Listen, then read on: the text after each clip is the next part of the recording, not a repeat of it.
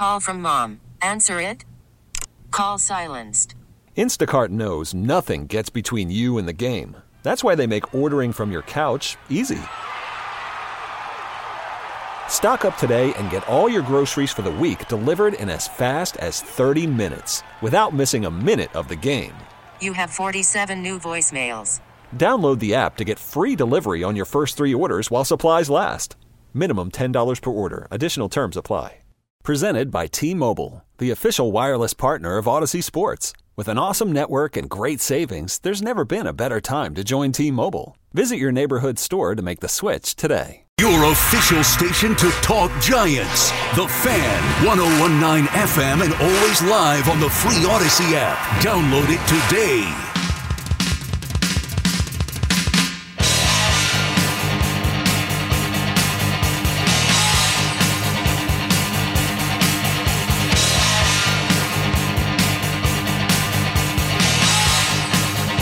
So, Odell Beckham Jr. continues, his name continues to come up. And we'll get to your calls in a second here, 877-337-6666.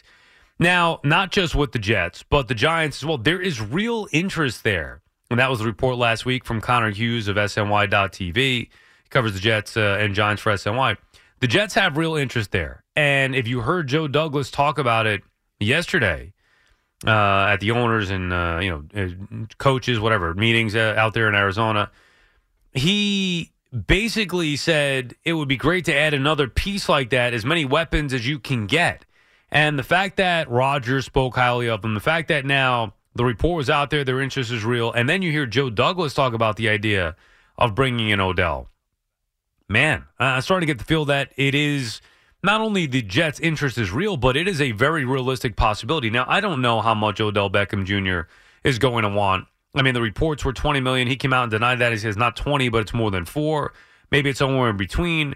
So money's going to be a factor and what kind of contract he's looking for. The other thing that becomes a factor is his health and how explosive he looks coming off that significant injury. I mean, you're going to have to see him, and the Jets are going to have to evaluate and all that stuff, or whoever signs him. But in this case, the Jets.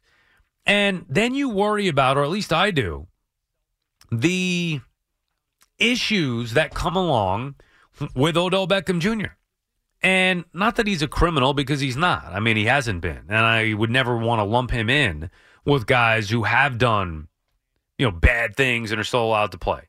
But Odell's issues have been immaturity, selfishness, lack of accountability, things to me that can be detrimental to a team, specifically a young team or specifically young players, especially guys that probably look up to Odell Beckham Jr.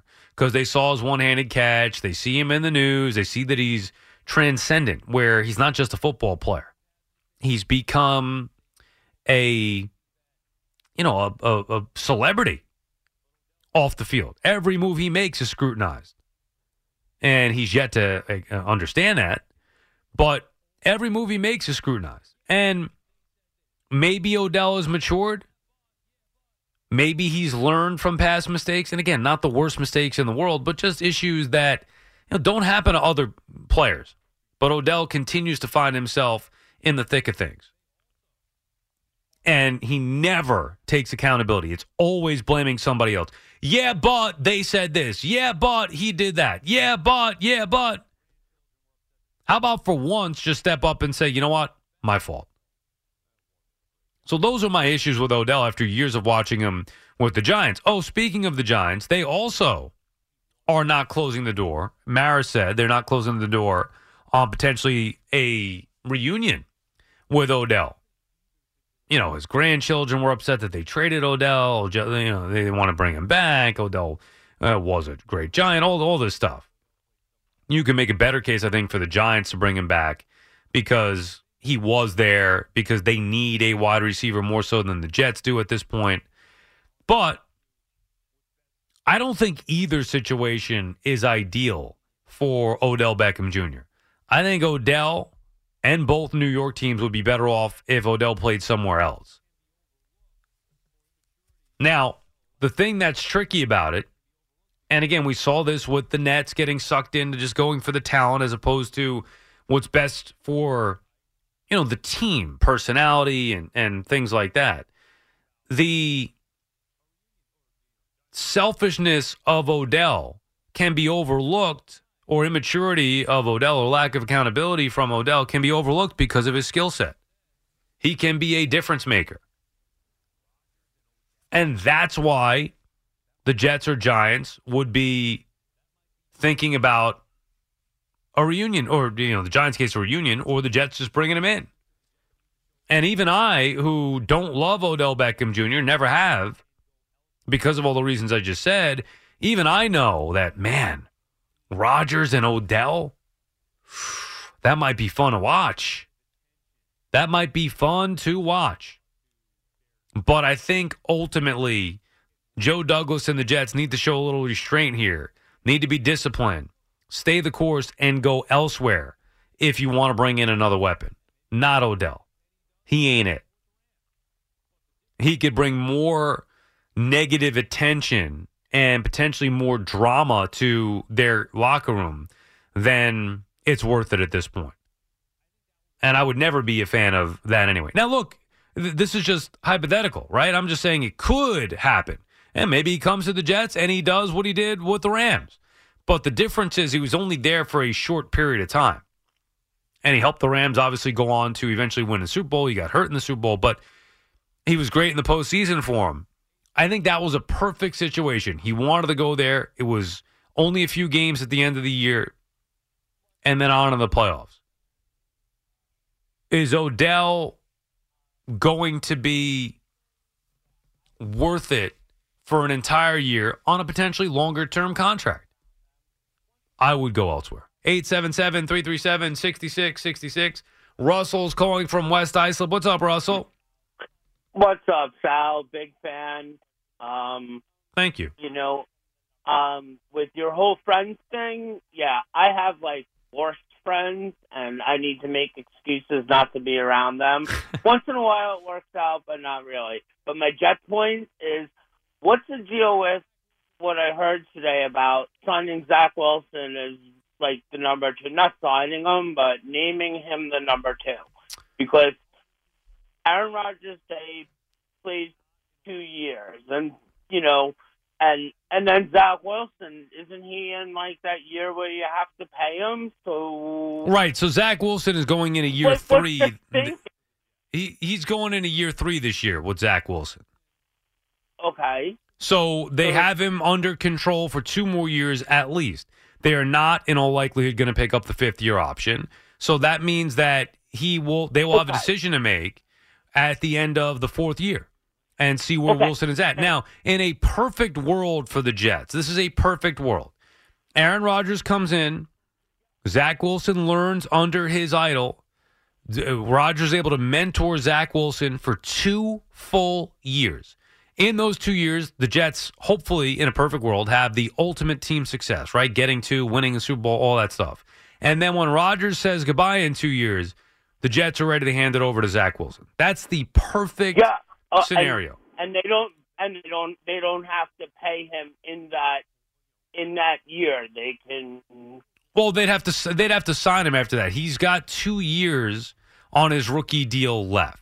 So they'd have to decide on the 5th-year option. There's no way they're going to pick that up, and because I can't imagine they would pick that up if they're not seeing him play. So then then they would have to, watch him potentially in the 4th year, or just sign him on for that 5th year and take the chances with him. Now, it's not like anybody else is going to be giving him a big contract either, because in this hypothetical, Rodgers would be playing these 2 years. So what would Zach Wilson be? He would only be what we saw the first 2 years. Agreed. Now, what happens if Rodgers has...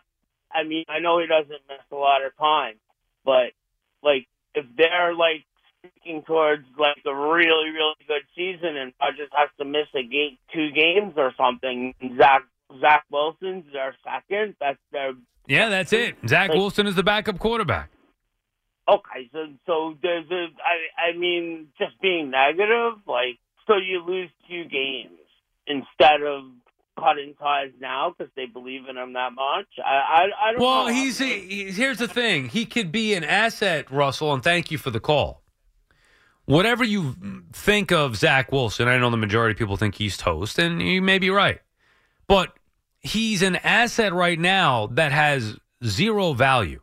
There is no point to look to move on from him where you're not going to get any value back. Cutting him, you're wasting a potential talent that Joe Douglas drafted number 2 overall. He's not giving up on that talent if he doesn't have to.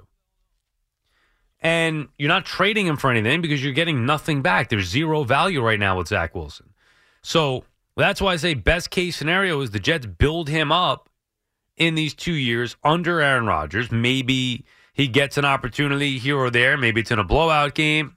Maybe it's in a meaningless game after the Jets have clinched a bye. I mean, who the hell knows? Maybe it's if Rodgers, unfortunately, has to miss a week or so. You don't know. But they're handling the Wilson situation the correct way. You do not just throw away an asset like that. Not at this point.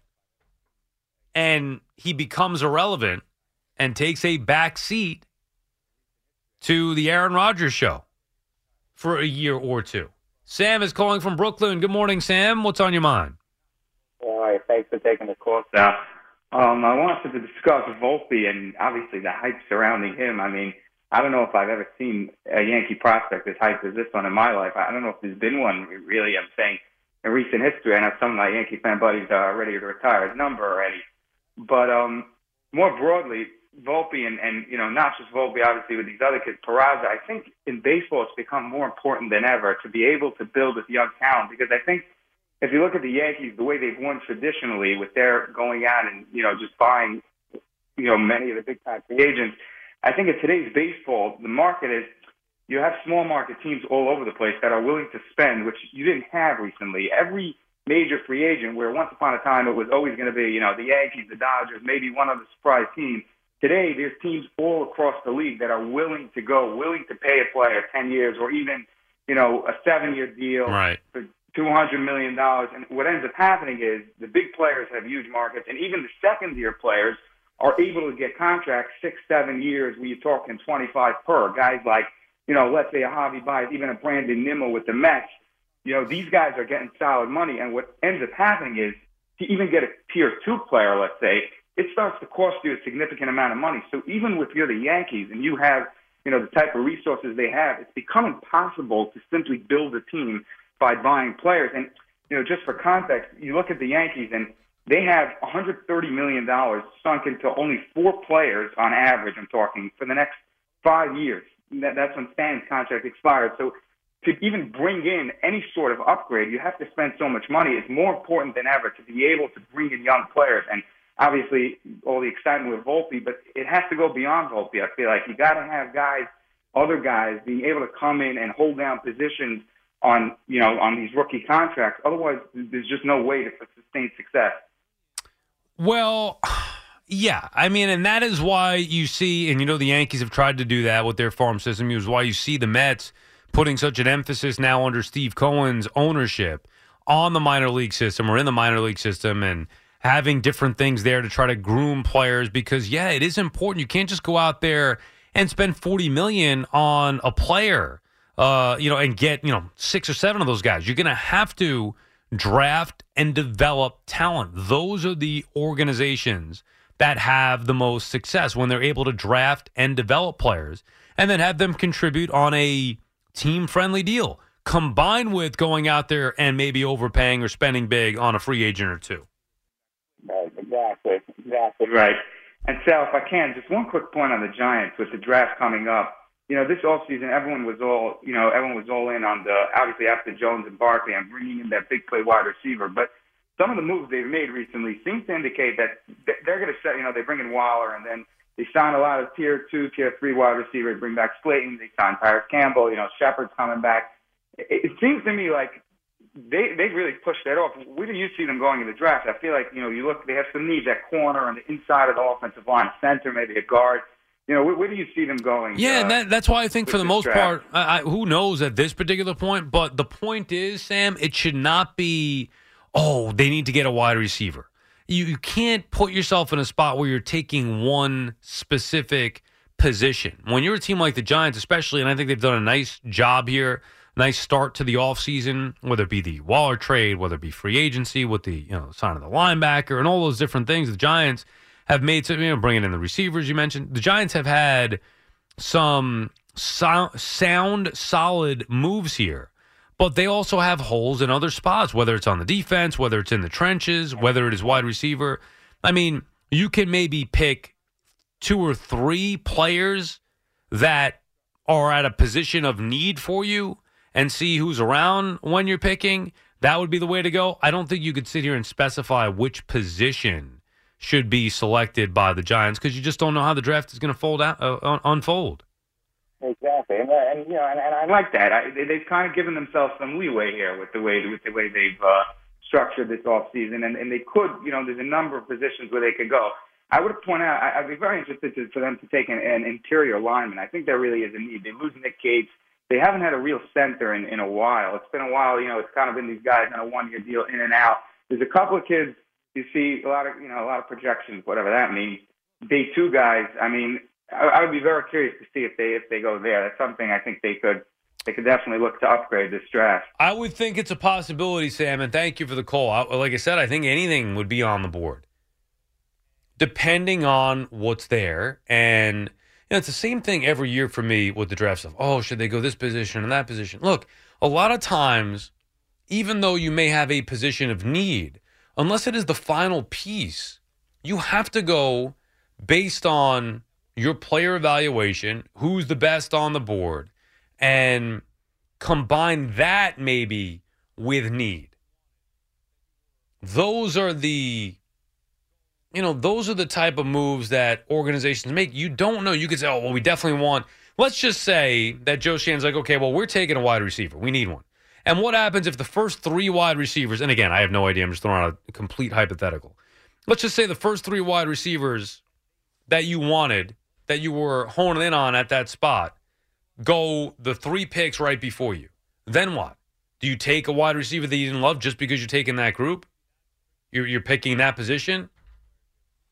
No, the answer is no. You don't just take position. So if it's somebody that they like, let's say they have a wide receiver on the board that they like and a center on the board that they like, but the center is graded higher. Maybe that's a tricky spot where, okay, well, we like both these players. We have a need for both these players. Which one do we go with? But you don't know who's going to be there. One of those guys may be there. Maybe one of them isn't. And then the decision is made. Let them have it. Call the Fan at 877-337-6666. Powered by Superbook Sports. Visit superbook.com.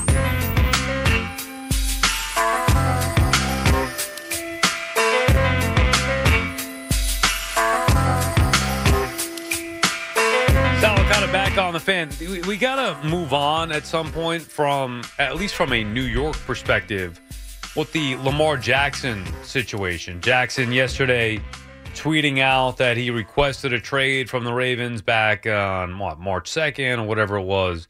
And, Harbaugh saying that he's not leaving us, this and that. Who the hell knows how it plays out? Here's what I do know. Lamar Jackson is not coming to New York. And the idea that the Jets made a mistake. I mean, it's such a forced, fake topic and narrative. It's ridiculous. It was never going to happen. And the Jets made their choice. Aaron Rodgers was their guy, and they're getting their guy. That's it. You really think Lamar Jackson is better than Aaron Rodgers? Come on. Based on what exactly? His inability to be healthy here down the stretch of these seasons? The fact that there are still question marks about Lamar Jackson being able to throw the football at a high level consistently. And yes, I'm aware he won an MVP. But remember, the strength of Lamar Jackson. Aaron Rodgers can't hold a candle to the way Lamar Jackson can run the football. But Aaron Rodgers is also one of the greatest quarterbacks the sport has ever seen. One of the more physically gifted quarterbacks the sport has ever seen. Pinpoint accuracy, limited interceptions. And look, Lamar's still young, and he's still got to be put in a position whether, that offense in Baltimore is holding him back, the lack of weapons, all that. You can make those arguments, but there are question marks about Lamar Jackson. 2 big ones. One, can he stay healthy? Because a player of his caliber or of his style, he plays the game like a running back. He plays the position like a running back. Running backs wear down early.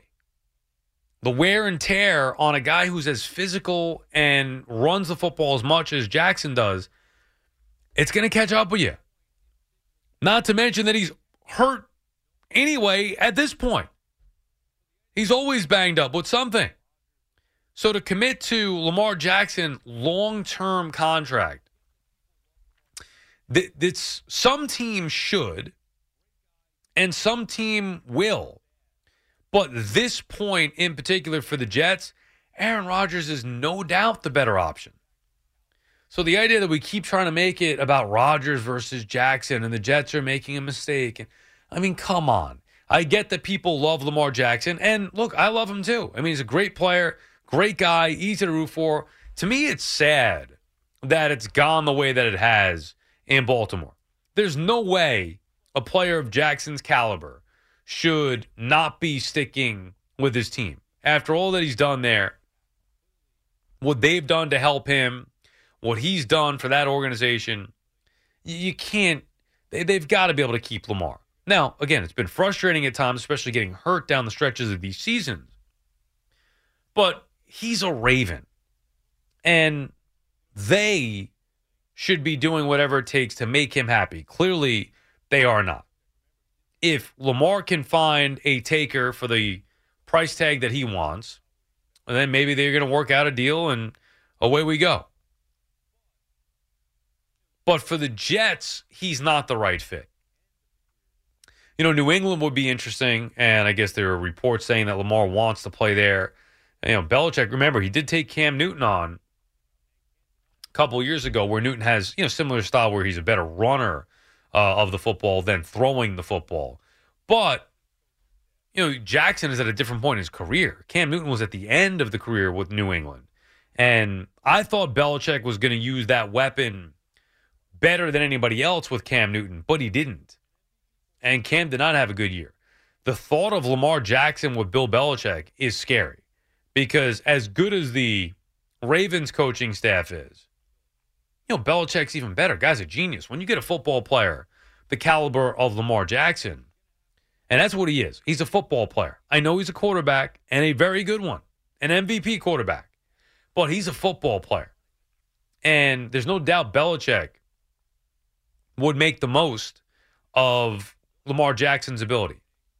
The thing is, man, you just got to keep him healthy. At some point, he's going to have to transition to being more of a, I don't want to say pocket passer, but just more of a passer as opposed to running for his own health. You heard about the Sean McDermott, the Bills head coach, talking about the same thing with Josh Allen. You can't keep putting these guys in situations where they're going to get banged up and hit hard and risk injury. There's a reason why quarterbacks used to never run, because you can't have those guys getting hurt. Anyway, when it comes to Lamar Jackson and his situation, the sadness is that he's going to be, in all likelihood, on a different team. Although at this point, you know, who the hell knows? I always thought he's coming. I thought for sure he's staying with the Ravens because even if another team makes him a big offer, I think the Ravens are going to match. I just think the Ravens are calling his bluff that there isn't a team out there that is going to pay him what he wants. Therefore, by default, he's coming back. But if Lamar feels so disrespected that he's out regardless and maybe sit out a year, no, that's a different story. But then there's the angle from the Jets should go all in to get him. Like, you guys, are we forgetting how good Aaron Rodgers is? He may not be as exciting as Lamar Jackson. He's not as explosive as Lamar Jackson, but he is a better quarterback than Lamar Jackson. And that is not a knock on Lamar Jackson. That is a praise of Aaron Rodgers. Aaron Rodgers is so good that the one knock on him is that he's only won one Super Bowl. This guy Rodgers, he's only got one Super Bowl. Like he should have 2 or 3. And yes, his talent, he should have 2 or 3. But it's not just him, as you know. There are other factors involved there as well. And it didn't work out in Green Bay to where, they couldn't get that second Super Bowl. And maybe it comes with the Jets. And I know Joe Douglas is going to do all he can to try to build that team up around Aaron Rodgers. And the Jets have built already a solid team. They are on the verge of building a loaded team with Aaron Rodgers. They can be scary.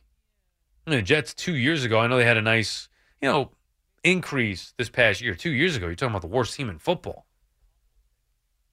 And that's how bad the Jets have been. And it's been like that for a while. One thing Saleh does that bothers me, though, talks about, how things have changed, how things are different now. You get all these guys wanting to play for the Jets. Yeah, I don't know about that.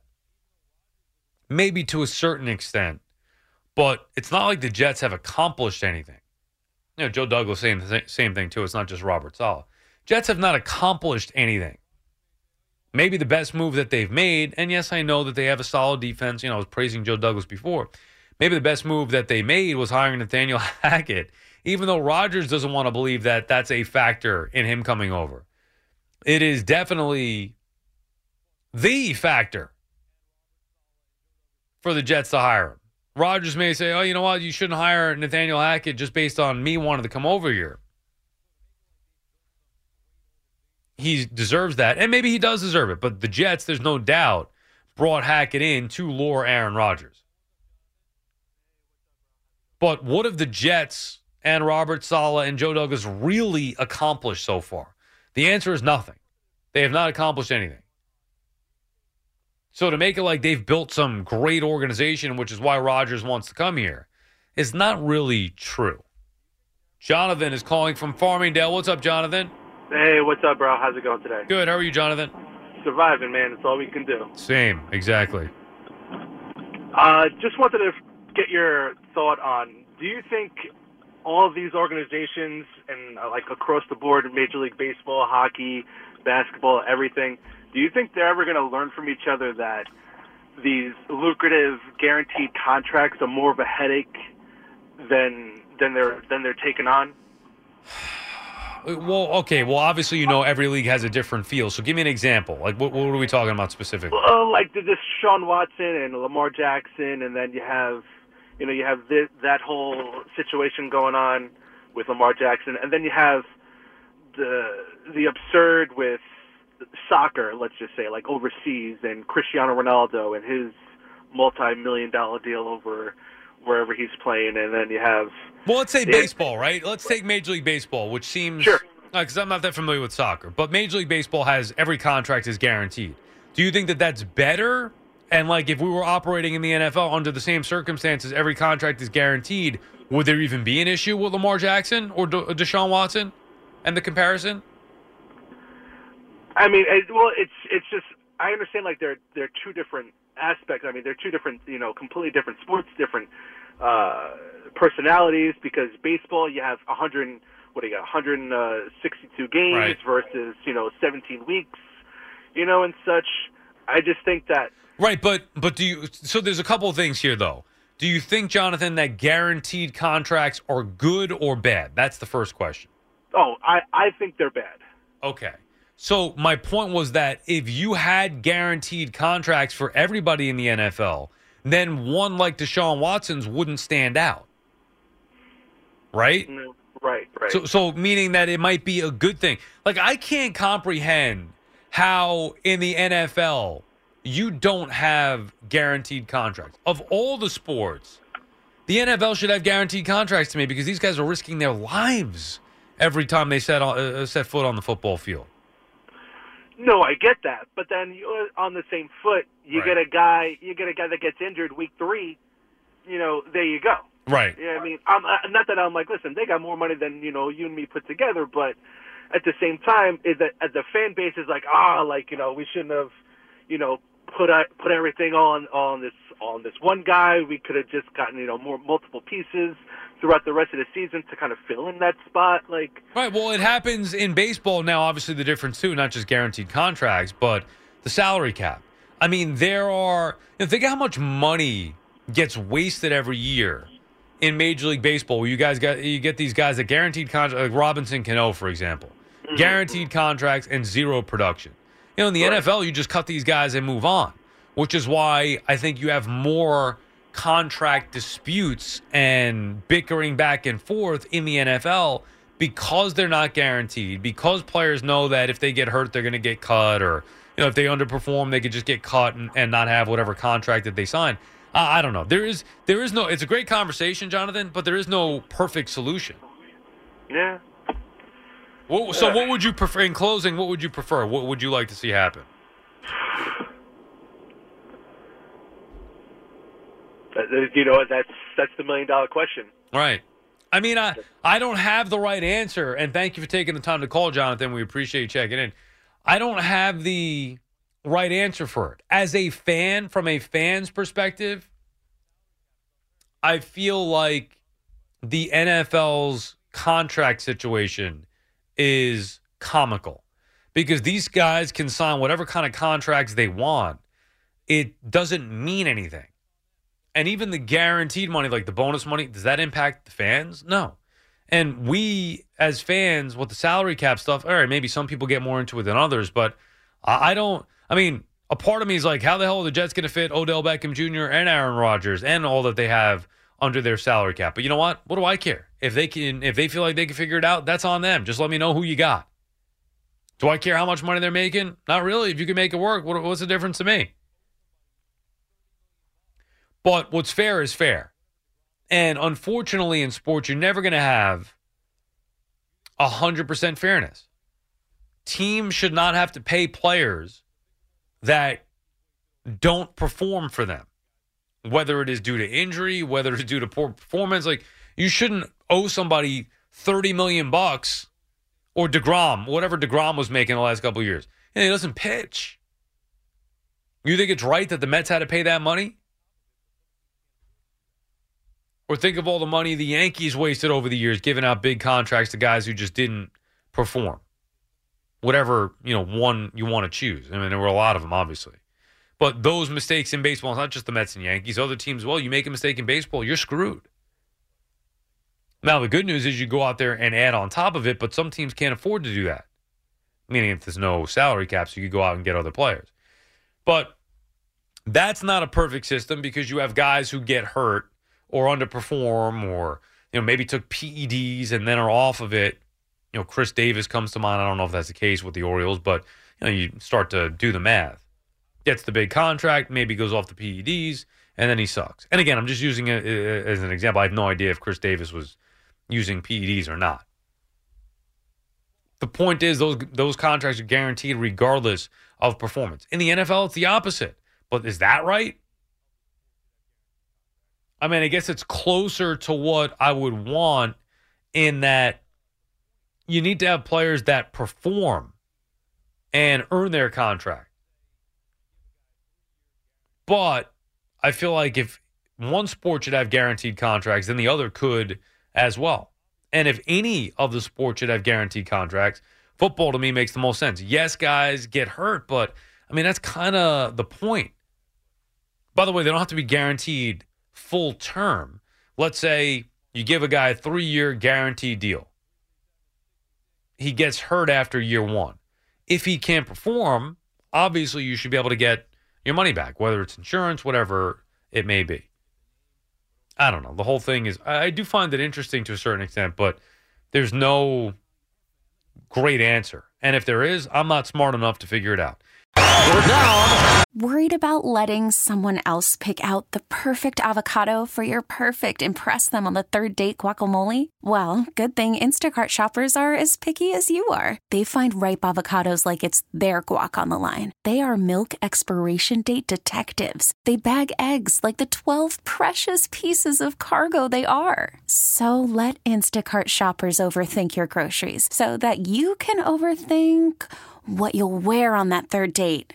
Download the Instacart app to get free delivery on your first 3 orders while supplies last. Minimum $10 per order. Additional terms apply. This episode is brought to you by Progressive Insurance. Whether you love true crime or comedy, celebrity interviews or news, you call the shots on what's in your podcast queue. And guess what?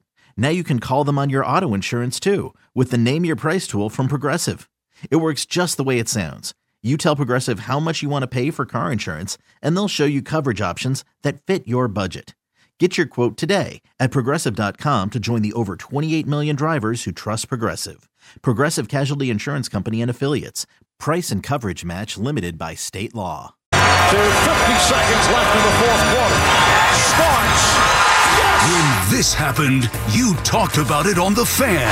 What a move by Starks! When New York sports happens, talk about it here. The Fan, 101.9 FM, and always live on the free Odyssey app.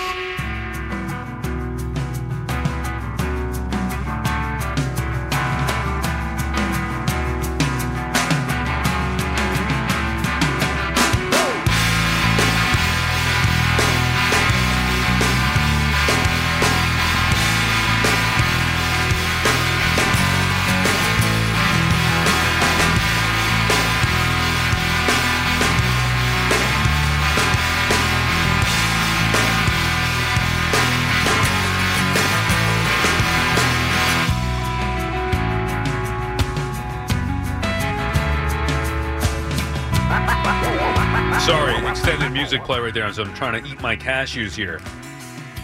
The 150 snack. Not that it's a normal thing, but I'm feeling low energy today. The problem is that, as I found with the schedule, is that I was just telling somebody this at SNY before I came here.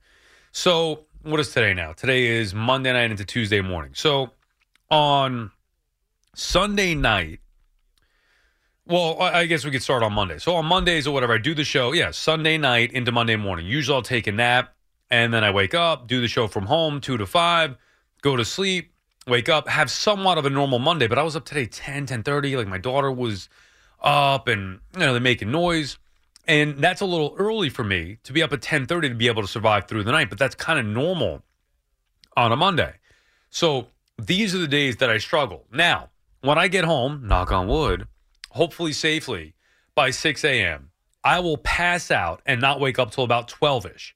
Then I will leave again at 2 o'clock, go into the city, do SNY, hang out at night, do sports night, then come here. And then I start to get on a better rhythm. Like, so by tomorrow, okay, my body's starting to adjust to the overnight. Wednesday, I'm good to go. Thursday, good to go. And then Friday, I get off the air here, come back into the city, do the SNY stuff, go home, and kind of have a normal night with my wife. Then I'm up, she goes to sleep. I'm up till 2 or 3 just because my body is wired like that. Saturday, sleep in a little bit, like 10 a.m., let's say 11 a.m. Then by Sunday morning, finally Saturday night, like I go to bed like a normal person.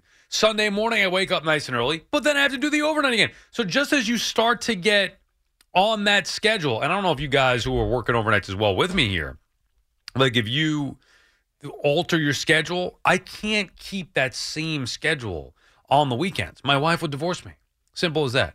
So it's hard to, when you kind of, get ramped back into the overnight, Monday, Tuesday, okay, by Wednesday you're feeling good, Thursday, Friday, good, and then boom, back to trying to get on a normal schedule, which is challenging, which is why I had to go have some cashews, because my energy is lacking, and the calls are lacking as well. And when there are fewer calls, 877-337-6666, hint, then I have to expand more energy or expound more energy. I don't know. Don't know English. I'm just talking to myself for, 30 minutes at a clip here. Anyway, we'll reset a little bit after Marco gets in here at the top of the hour. But basically, been talking a lot about the baseball. We started the show with Darren Ruff off of this morning show that we did, where people were calling and complaining about Ruff. Well, now what? Now what for that Mets lineup? That Ruff is not there, and everybody gets what they wanted with the piece of meat being thrown to you by the Mets. Ruff DFA'd, and, now you still look at that team and say, okay, that's great, but they have holes in a lot of spots, or at least question marks, where maybe holes is too strong. You look at the Yankees, Volpe getting the nod, everybody's excited about that. Does that mask the other issues? And remember, we talked about before where did the Mets get better, right? Maybe the bullpen was the one area where they got better coming into this year. And then, of course, naturally, they lose Edwin Diaz in the WBC for the entire season. So they have not really gotten better. Mets bring back the same lineup. The Yankees, where they got better was Rodon, Was Harrison Bader for a full year in center field. Maybe Volpe. So there are areas where the Yankees could have gotten better from where they were a year ago. Unfortunately, Rodon is out till maybe early May. Bader is out for at least a few weeks. Now, again, these guys will come back at some point. But early on, it's the same team, essentially. Hicks, Judge, Stanton, or Cabrera, Judge, Stanton, Donaldson, Glaber, Rizzo, Trevino. The difference could be the health of LeMahieu, the addition of Volpe over IKF, and maybe Josh Donaldson improves. And Boone seems to think he's going to have a big year. Nick is calling from West Islip, New York. What's up, Nick? Hey, Sal, what's going on, man? I haven't spoken to you in a while, but, baseball's coming up, so I figured I'd give a ring, talk a little Mets. Yeah, I appreciate it, Nick. How are you? Good, man, good. I'm excited to the season to start. I think we're gonna be all right moving forward. Obviously you really don't know anything until a couple weeks get in. But one thing I hear from a lot of Mets fans is no one really seems to be that big on Lindor. And I just wanted to get your take because I really feel he's just so consistent. He's great to have. I feel like Mets fans don't appreciate him enough. The Mets have two players who are their superstars that are extremely consistent in Alonso and Lindor. And I think you're right that Met fans do not appreciate the greatness of Francisco Lindor. One bad year, one very good year. I think he's going to have an even better year this year. I feel the same way, all aspects of the game. And it's not appreciated enough around baseball when people defensively, base running, offensively can just do it all. And it's great to see, especially when he may not have the best, offensive night, but then he's there defensively. He gives it all on his base paths. It's a treat to watch, and I love that we have him for the next, 8 more years? Right. Yeah, the next 20 more years. Yeah, I think he'll be here for the long. It is a joy to watch, Nick, not only his performance, but the way he plays the game, the passion he plays the game with. And think about this. In an era of baseball where basically nobody plays 162 games anymore, the Mets have two guys in Alonso and Lindor that post. They play every freaking day. And they take pride in it, too. They don't want to sit. They don't want rest days. These guys want to play baseball. And it's awesome to watch. It really is. And speaking about the overnights, because I've been doing it for a while, right. The beginning of the weeks are always the worst. Right? So that's my question. Do you adjust to a normal on the weekend? Like you try to get normal with your schedule? I almost try to, but like Saturday nights, I'm home with the wife, and I find myself, I don't fall asleep till 2, 3 in the morning. Right. I'm up at 6 or 7. And then the middle of the day when I normally would be going to sleep, if I'm home, I'm dead tired. So I got to get out and do things, or else if you're home and you're in the middle of the day, it's rough. Yeah, that's the problem. And thanks for the advice, Nick, and thank you for taking the time to call. Get back to us here. Just adjusting. I was talking about it before, Marco, just a few minutes ago. So I don't know how you handle it here. Mm-hmm. You've been doing how long? You've been doing the overnights? I know full-time, not very long. Full-time, less than a year, but I've been doing them for 10 years. Yeah. Right. So it is, though, different when you're doing it 5 nights a week. 100%. Totally different. So how do you, when is your Friday again? You get home for the weekend when? Saturday morning at about 5 a.m. Okay. So then what do you do to get back? I know your schedule's all over the place anyway. Yeah, but Saturday, you got the kids, you got whatever. So I'm getting 2-3 hours sleep max. On Saturday, so you go home, you sleep from 5 to 8. Yeah, as much as I can, as much as they'll let me, and then the day starts. And then you wake up, and then what time do you go to bed? All day. You know what? See, the problem is I wind up all day. I'm exhausted basically all day. In the afternoon, I feel like I'm ready to drop. I'm drinking coffee, like it's going out of style. Problem is I wind up 11 o'clock, 12 o'clock, I get that second wind. I'm usually up until 4 or 5 o'clock in the morning. So I wind up being like a 24-hour cycle easy just because my brain doesn't shut off at that point. Sunday, same thing? Sunday, same thing. Unless, if I get a reprieve and maybe my wife and the kids are sometimes at my in-laws. You'll nap or something. And I'll actually get a chance to sleep Sunday morning for 5 or 6 hours. That helps, and then the day starts, and then there it is. Just because you're up late Saturday night. Yeah, like I can't. Watching TV or whatever it is Stupid you're doing. things. Yeah, right. nonsense. The things that you shouldn't be doing. When everybody else is asleep. And you're staring at the clock going, why the hell am I awake? Yeah. Yes. Yeah, because you can't go to sleep. Yeah, I wind up getting overtired, and then at that point, I'm used to being up then, so the body's now ready to go. So the only thing I like about that is that my wife, so like, okay, I get home Friday night normally 8:30. Usually I'll bring something home for dinner. We'll watch a movie. We'll catch up on the DVR shows. That is like our first time since Sunday that we have together, Friday night. Right. She falls asleep 10, 11 o'clock, and now my weekend begins. Right. Because that's like me time. Whatever I want to do. Go downstairs, organize stuff, bills, whatever I got to do. Watch certain shows on my own that she doesn't want to watch. So I end up staying up till 2 or 3 in the morning. But that's a problem the next day. Because then they're up. And I should be up because it's Saturday. I'm home. Right. I shouldn't be sleeping in. So even if I get up at 10, it's still kind of late, but earlier than I normally would.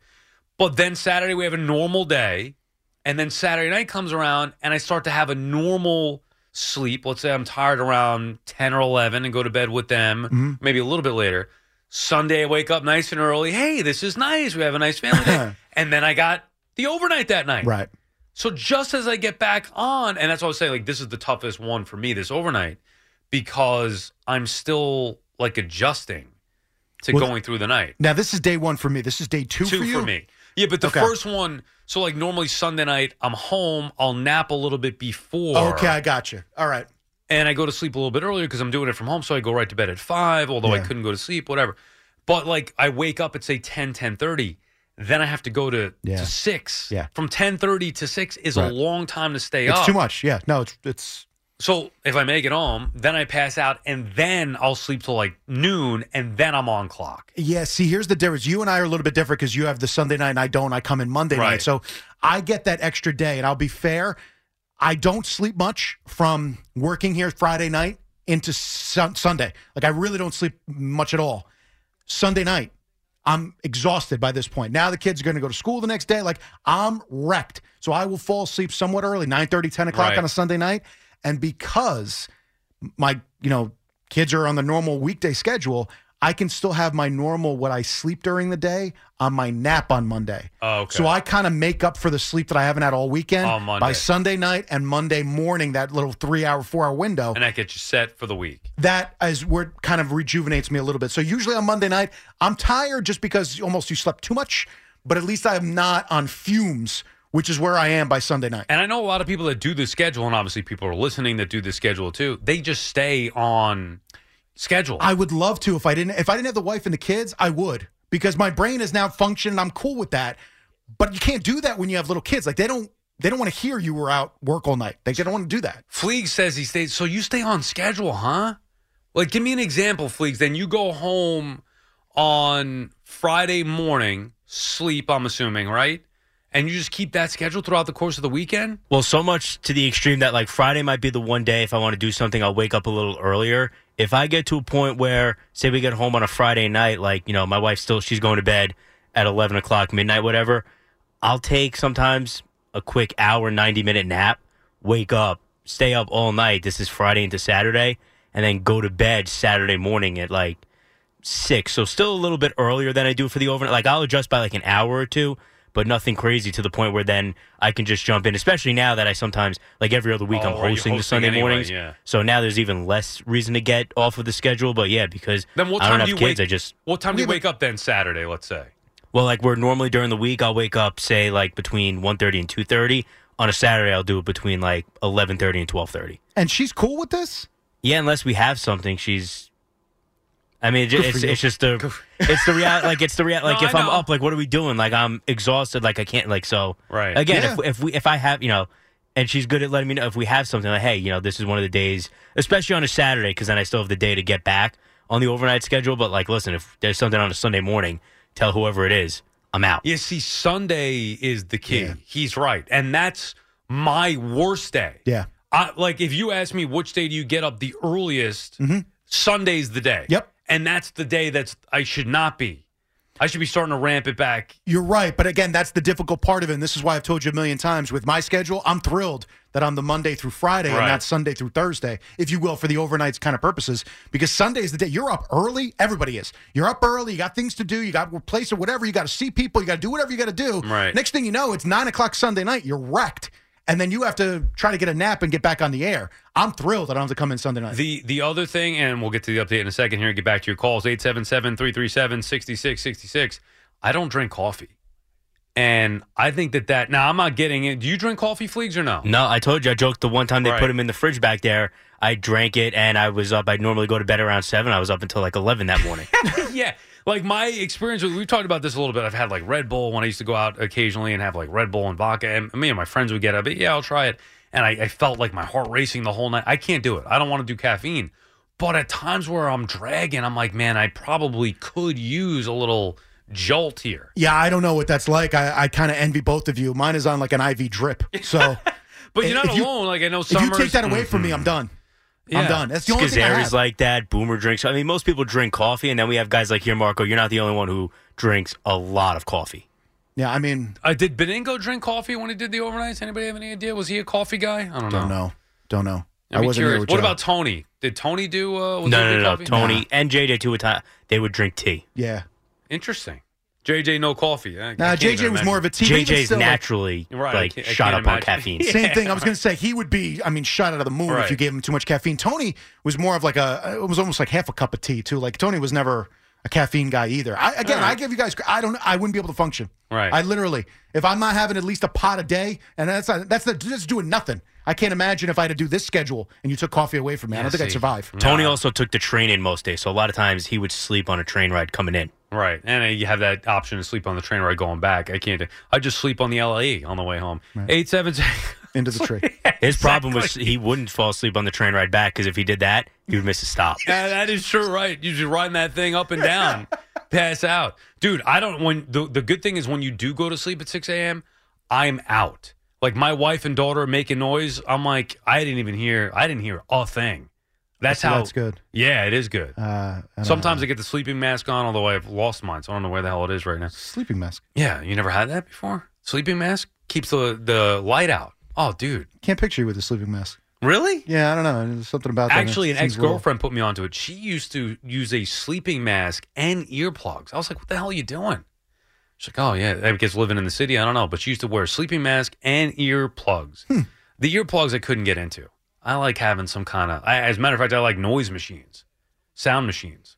No, you never had that either? I never had any of that stuff. But now, again, with kids, you're not allowed to do anything anymore. I know. You got to know when they're awake and when they're there and when they're yelling and when they're screaming and whatever. You can't. That is true. You could spend the weekend doing the same old whatever, or you could conquer the weekend in the all-new Hyundai Santa Fe. Visit HyundaiUSA.com for more details. Hyundai, there's joy in every journey.